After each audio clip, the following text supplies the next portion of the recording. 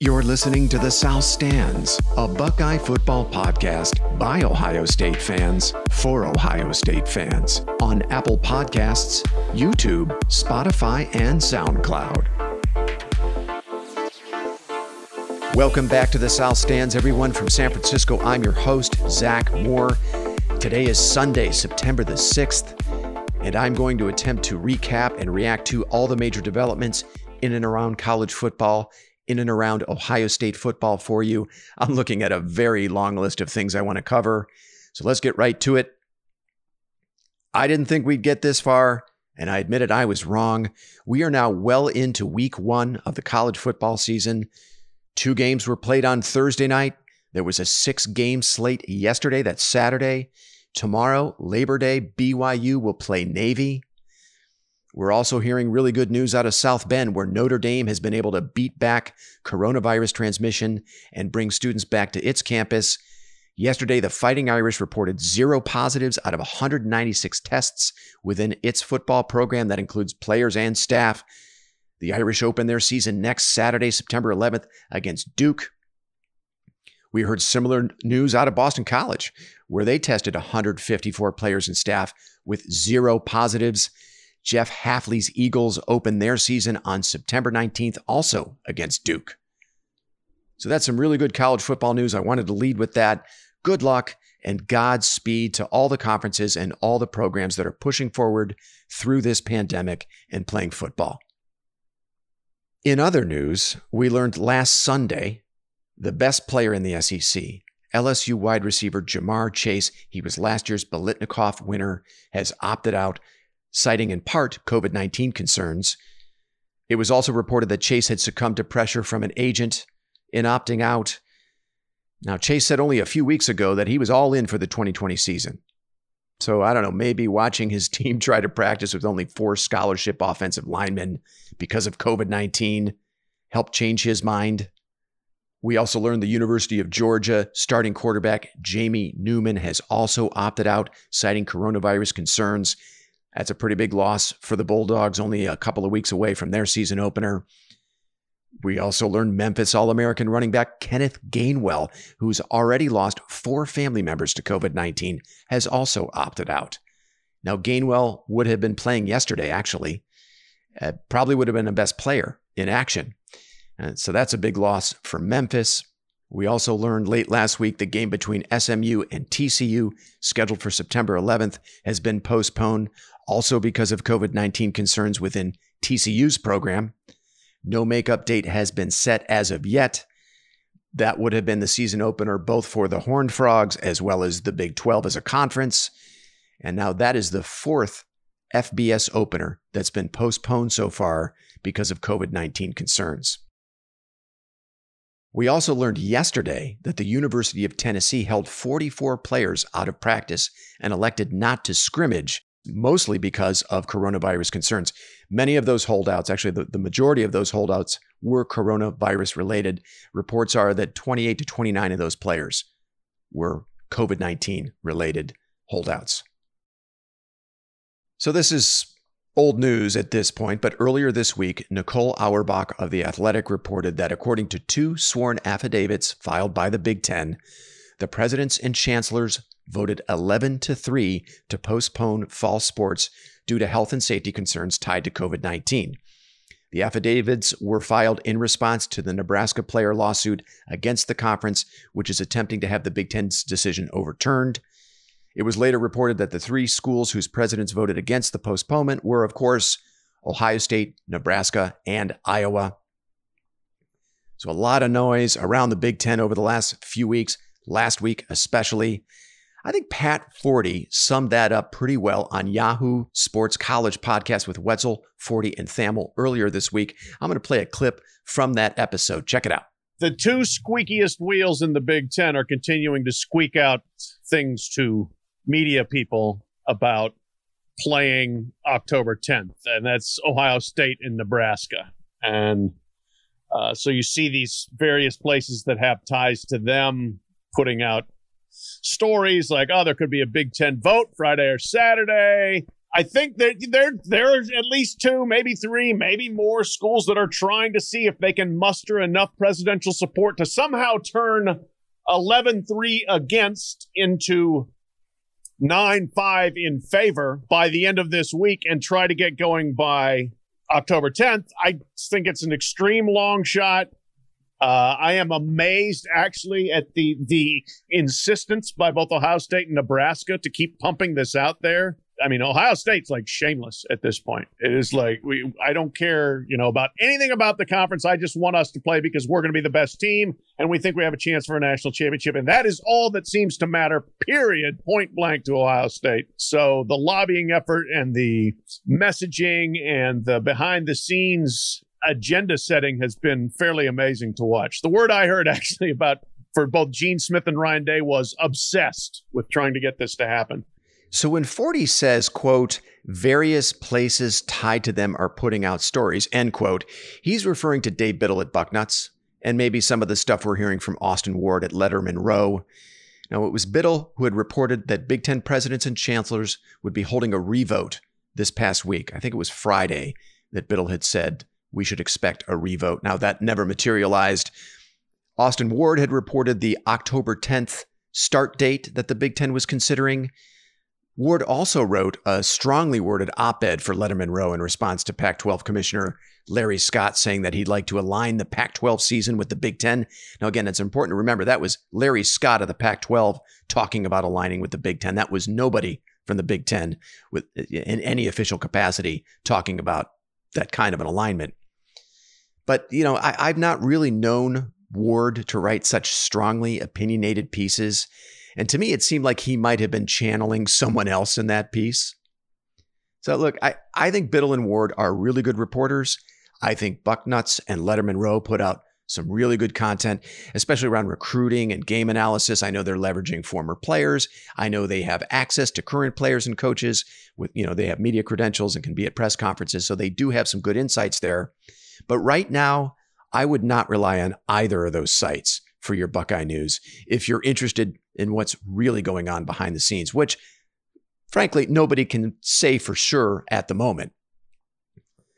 I think it's important to note that since August 11th, we have the open letter from Kevin Warren telling us the decision would not be revisited, and we have the statement from the Big Ten in response to the Nebraska player lawsuit, which was very consistent with Warren's letter. That's all we've heard from the Big Ten. Keep that in mind. And also remember that the real decision makers here are the presidents and the chancellors. So if you're hearing reports that the coaches and or ADs are planning this or they're planning that, remember none of it matters or has any merit until it's approved by the presidents and chancellors. Just a recommendation here, but I would give Pat Forty, who writes for SI, a follow on Twitter. I would also follow and read Pete Thamel of Yahoo Sports, Nicole Auerbach and Bruce Feldman of The Athletic, as well as Heather Dinich of ESPN. Now look, as national writers, they're not always going to tell Buckeye fans what they want to hear, but they're not going to peddle any false hope either, which I think is really important. I don't think some of the guys running fan sites, Ohio State fan sites, who are circulating rumors about revotes and October start dates are doing Ohio State fans any favors. I mean, that's not great fan service right now, in my opinion. It just creates this vicious cycle of false hope followed by renewed anger and disappointment when the reports don't come to fruition. So I would listen to the people who don't have a vested interest one way or another if Ohio State plays this fall, if you really want to know what's happening. I think it's important to stay rooted in reality to the extent you can. Now, I'd also recommend for really good, thoughtful, nuanced Ohio State coverage, check out our friends at Cleveland.com. That's Doug Lesmerises, Stephen Means, and Nathan Baird. They're covering Ohio State from pretty much every conceivable angle, and they've been doing it since the COVID-19 shutdown. Really good coverage there. I also recommend our friends Bill Landis and Ari Wasserman at The Athletic. They've been providing solid Ohio State coverage without the rumor mongering. I want to spend a few minutes talking about something that hasn't been getting a great deal of attention, which is a little surprising, actually, and that's the impact that crowds at college football games could have on COVID-19 transmission. Earlier this week, ESPN published a really good story on this topic from Kyle Bonagura entitled Mapping College Football Crowds and COVID Risk. Go check this piece out. Now, Bonagura used anonymized cell phone tracking data from fans who attended 3 different college football games last season. One of them was Ohio State at Nebraska. That was on September the 28th, 2019, and that's the game I want to focus on right now.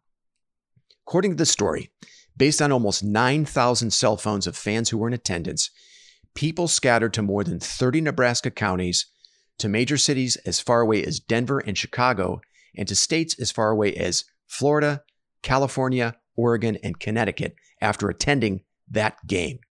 Dr. Ali Khan, who is Dean of the College of Public Health at the University of Nebraska Medical Center, told Bonagura, quote, "I know people like to call them mass gatherings, but for an epidemiologist, these are mass mixing events. A handful of people who may be infected get to mix with more individuals than they would otherwise mix with, who could then go back to multiple places. The other dynamic that comes into mass mixing events is something called super spreading events. And super spreading events are where an individual is very efficient at transmitting not just to the usual 2 to 3 people we see with this disease, but potentially 15 to 20 people," end quote. Now, we know that schools in the SEC, ACC, and Big 12 are going to attempt to bring crowds upwards of 20 to 25,000 people together for football games in cities where transmission is still very high. We've been told there'll be enhanced protocols in their stadiums requiring masks, physical distancing, paperless ticketing, and contactless payment. Now, that's all fine and good. But we also know a certain percentage of people just aren't going to follow the rules. I mean, let's be honest. People are going to be lit from hours of pregame drinking heading into these stadiums. They're not going to keep their masks on. They're not going to physically distance. And they're going to be shouting and screaming, which if a person is infected really pushes those droplets out into the air. There were photos from this past Thursday night South Alabama, Southern Mississippi game circulating on social media of large groups of students gathered in the stands with no masks, no social distancing. Now, the Biloxi Sun-Herald estimated roughly 7,500 fans at that game. Under normal circumstances, that's a very small number of people. But during a viral pandemic, that's a pretty big gathering. I think the bigger question to me is not so much what happens inside the stadium during the game, although there are risks, but what happens in communities around those stadiums, both before and after games. I know tailgating has been banned by most, if not all, of these universities, but that's not going to stop people from gathering in mass at private residences, bars, and restaurants off campus.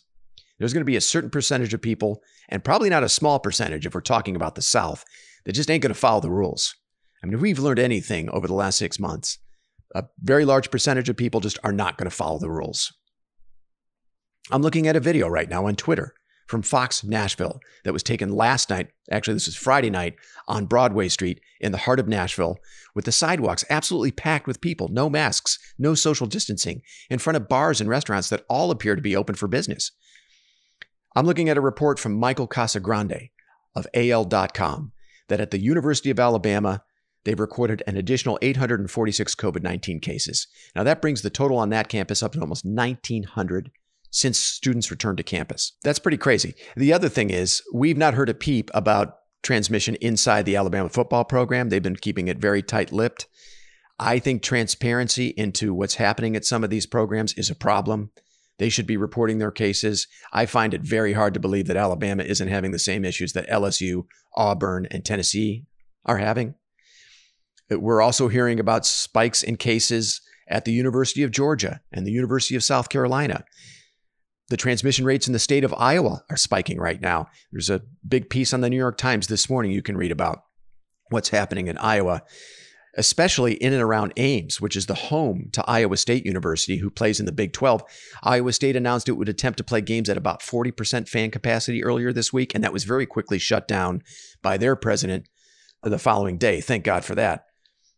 So even at reduced stadium capacity, the impact of fans at SEC, ACC, and Big 12 games will have on transmission is a really big consideration that not a lot of people seem to be talking about right now. Frankly, I don't think you can have fans at these games. I just don't think it's the responsible thing to do.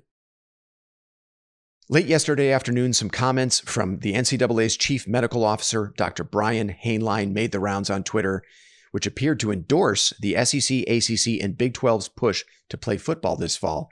A lot of contributors at fan sites like Bucknuts and Letterman Row were circulating these comments on social media.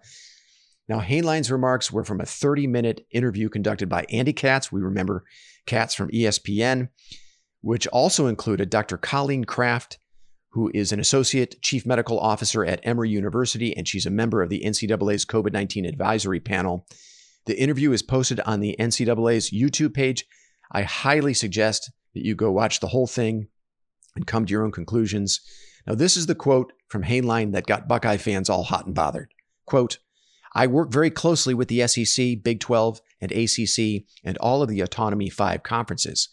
The final recommendations were exactly aligned with the NCAA's decisions.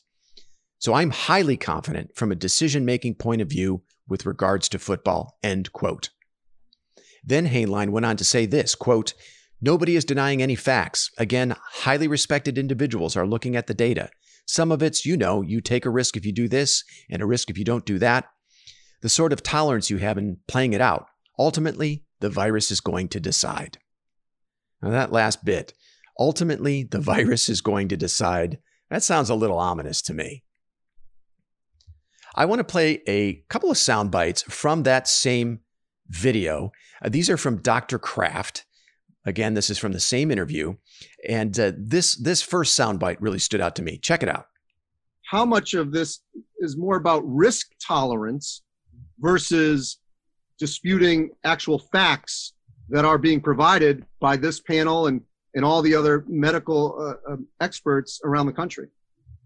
Well, I think that Dr. Hainline said this very well, that people can look at the same information and want to try different things and try different solutions.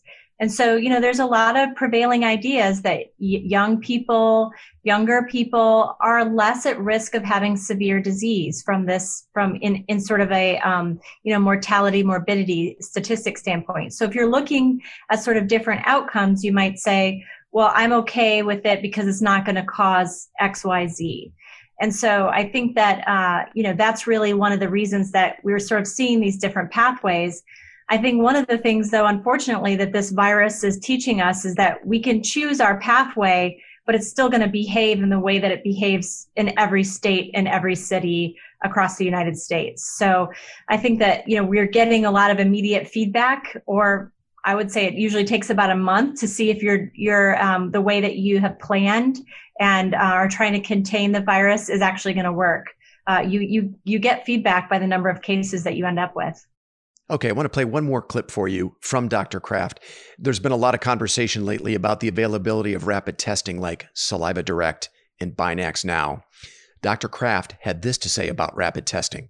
The whole crux of all this is going to be supply chain. And I know that's a very ungratifying answer, but there are so many great tests out there. We just can't get them manufactured quick enough. And so, my hope was that the manufacturing stream was going to pick up.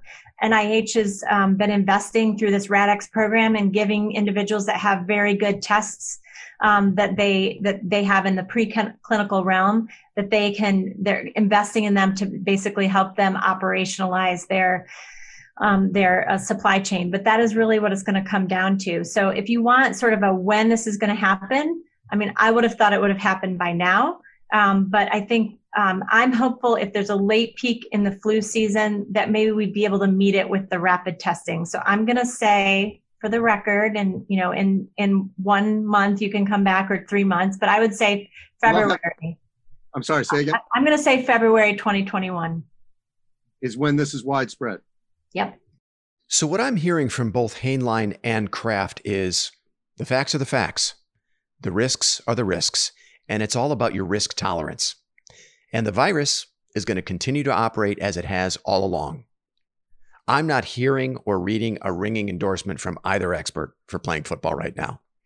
It actually sounds more to me like they're both saying, proceed at your own risk. And with respect to rapid testing, while help is certainly on the way, and that's great news, the supply chain it's not going to meet the demand for another 6 months if we're going to believe what Dr. Kraft has said. Again, I invite you to listen to the video in its entirety. It's really more than anything a test of your risk tolerance. But I didn't find anything that resembled an endorsement for playing football right now, and I didn't hear anything that would make me change my mind if I were a Big Ten president. But maybe that's because I have a pretty low risk tolerance when it comes to this sort of thing. Maybe 20 years ago, if I heard this video, I'd have a different outlook on it. But at this stage, as a middle-aged guy, my risk tolerance for this sort of thing is pretty low, admittedly. Now, it's worth noting that with their resources, Power 5 conferences might be able to procure rapid testing a lot sooner than the average American. The Pac-12 just announced a partnership with Quidel Corporation to provide rapid COVID-19 testing to its athletes. According to The Athletic's Christian Capel, the conference and its members would be responsible for procurement, and that Quidel would, quote, support collaborative research efforts associated with the partnership, end quote. So to me, that sounds like the Pac-12 and its schools are basically in the same boat as everyone else right now with respect to access to rapid testing. The procurement of those tests is still up to them. And it looks like the conferences, a lot of these programs are scrambling right now to get access to those tests. I want to spend a few minutes on Big Ten Commissioner Kevin Warren. Now, this is a guy, obviously, who's been getting a lot of play in the media lately. He's become, pretty much a punching bag for everyone, the butt of a lot of jokes. But man, I feel bad for this guy. Now, I'm not going to defend the way he handled the messaging around the Big Ten's decision to postpone fall sports. But Christ, this guy's in the first year of this job, and he's dealing with the biggest crisis in the history of the conference. He's also taking all the bullets for the real decision makers, the university chancellors and presidents, which granted is a part of his job, but man, that can't be easy.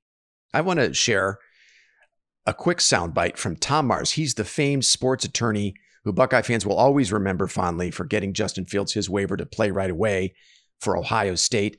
This clip comes courtesy of the Conduct Detrimental podcast with Dan Wallach and Dan Lust. Check it out. I think it's very possible that Kevin Warren has been thrown under the bus. I think he would probably be the first to admit that even if he has been thrown under the bus, there's some things he would do differently. I'm not taking the pressure off of him, but I am willing to admit that he may actually be the scapegoat here. Another thing that I know will be unpopular with some people to hear is I've never said a word about his son playing football at Mississippi State because I think that's out of bounds. And I mean, it's a great talking point, but I think when you get into situations like this, at least as a lawyer, there are limits, and what his son wants to do, whether his son has the ability to go play, even if his parents don't want him to, it's a family matter, and I don't think it's fair to Kevin Warren for people to bring that up.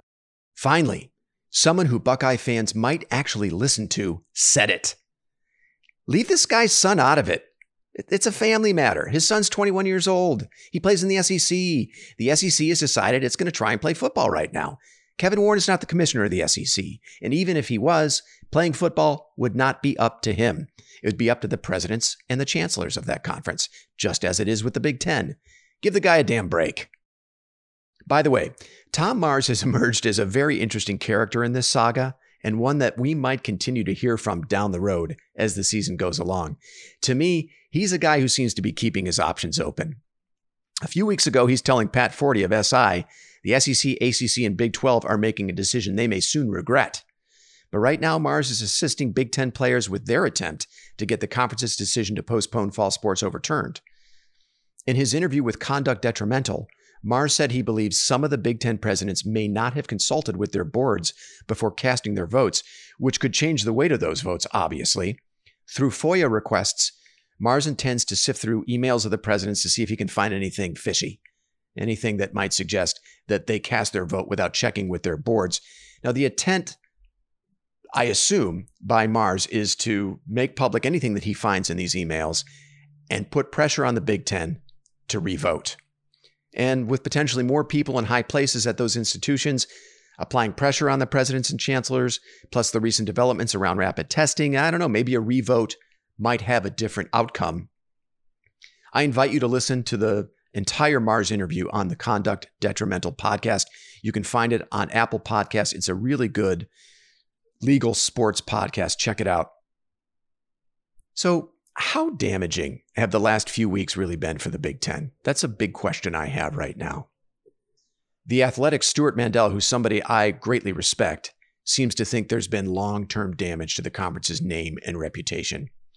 In his mailbag last week for The Athletic, Mandel wrote, quote, "This whole saga has exposed cracks within a previously stable conference that may take years to repair.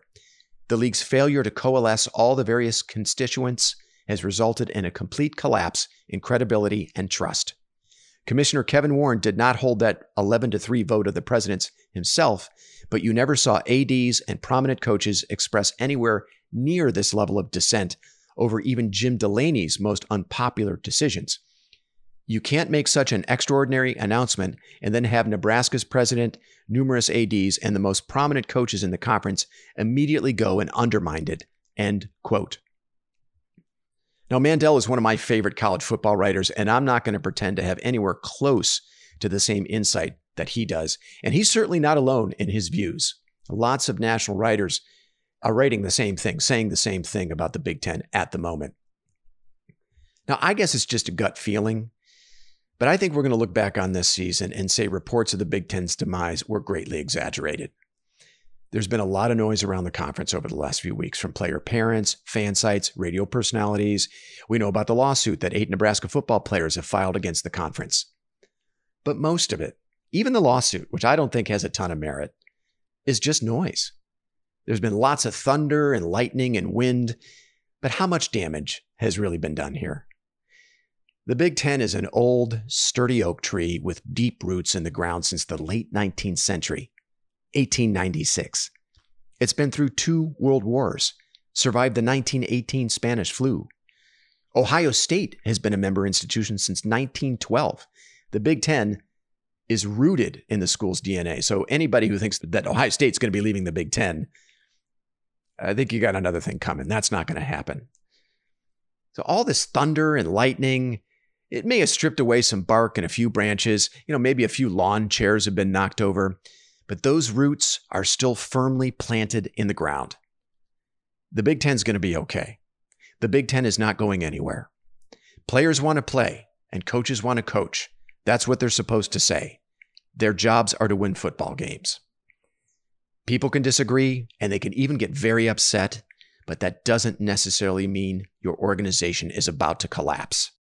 I'm not going to excuse the messaging gaffes around the announcement to postpone fall sports. That could have and should have been handled much better by the Big Ten. But I'm going to give the conference the benefit of the doubt here. The Big Ten has provided decades of some of the greatest collegiate sporting events we've ever seen. It has great financial resources and a reservoir of knowledge and experience to draw from.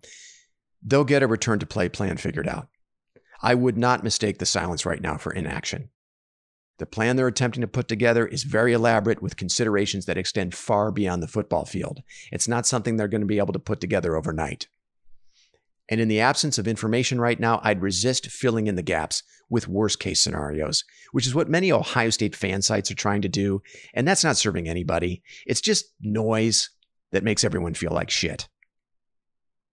Now, the plan the Big Ten ultimately comes up with might not be exactly what Ohio State fans want.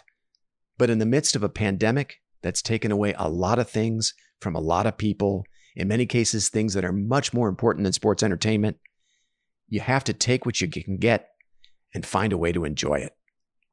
Personally, I'm going to celebrate the return of Buckeye football in whatever form it comes, whether it's late fall, winter, or spring, whether a national title is on the table for Ohio State, or it's just a conference title in a Rose Bowl. One last thing, and I know I've said this before, but the Big Ten's best laid plans won't mean a damn thing if the average fan does not do his or her part to help beat back community transmission of this virus. The great Pat Riley, who has an NBA championship ring for pretty much every finger, likes to say, "You have to be an active participant in your own rescue." So if we want to rescue normalcy from the clutches of this virus, we have to be more than just angry consumers waiting to be served our sports entertainment. So wear a damn mask, socially distance, and avoid large crowds, and do those things religiously for the next 3 to 4 months, and we'll have Big Ten football back, and probably a lot of other things we love too. Okay, that's going to do it for me, everyone. Thanks so much for listening, and until next week, keep your chins up, Buckeye fans. You've been listening to the South Stands, a Buckeye football podcast. You can follow us on Twitter, Instagram, and Facebook, and visit our website at southstandsosu.com.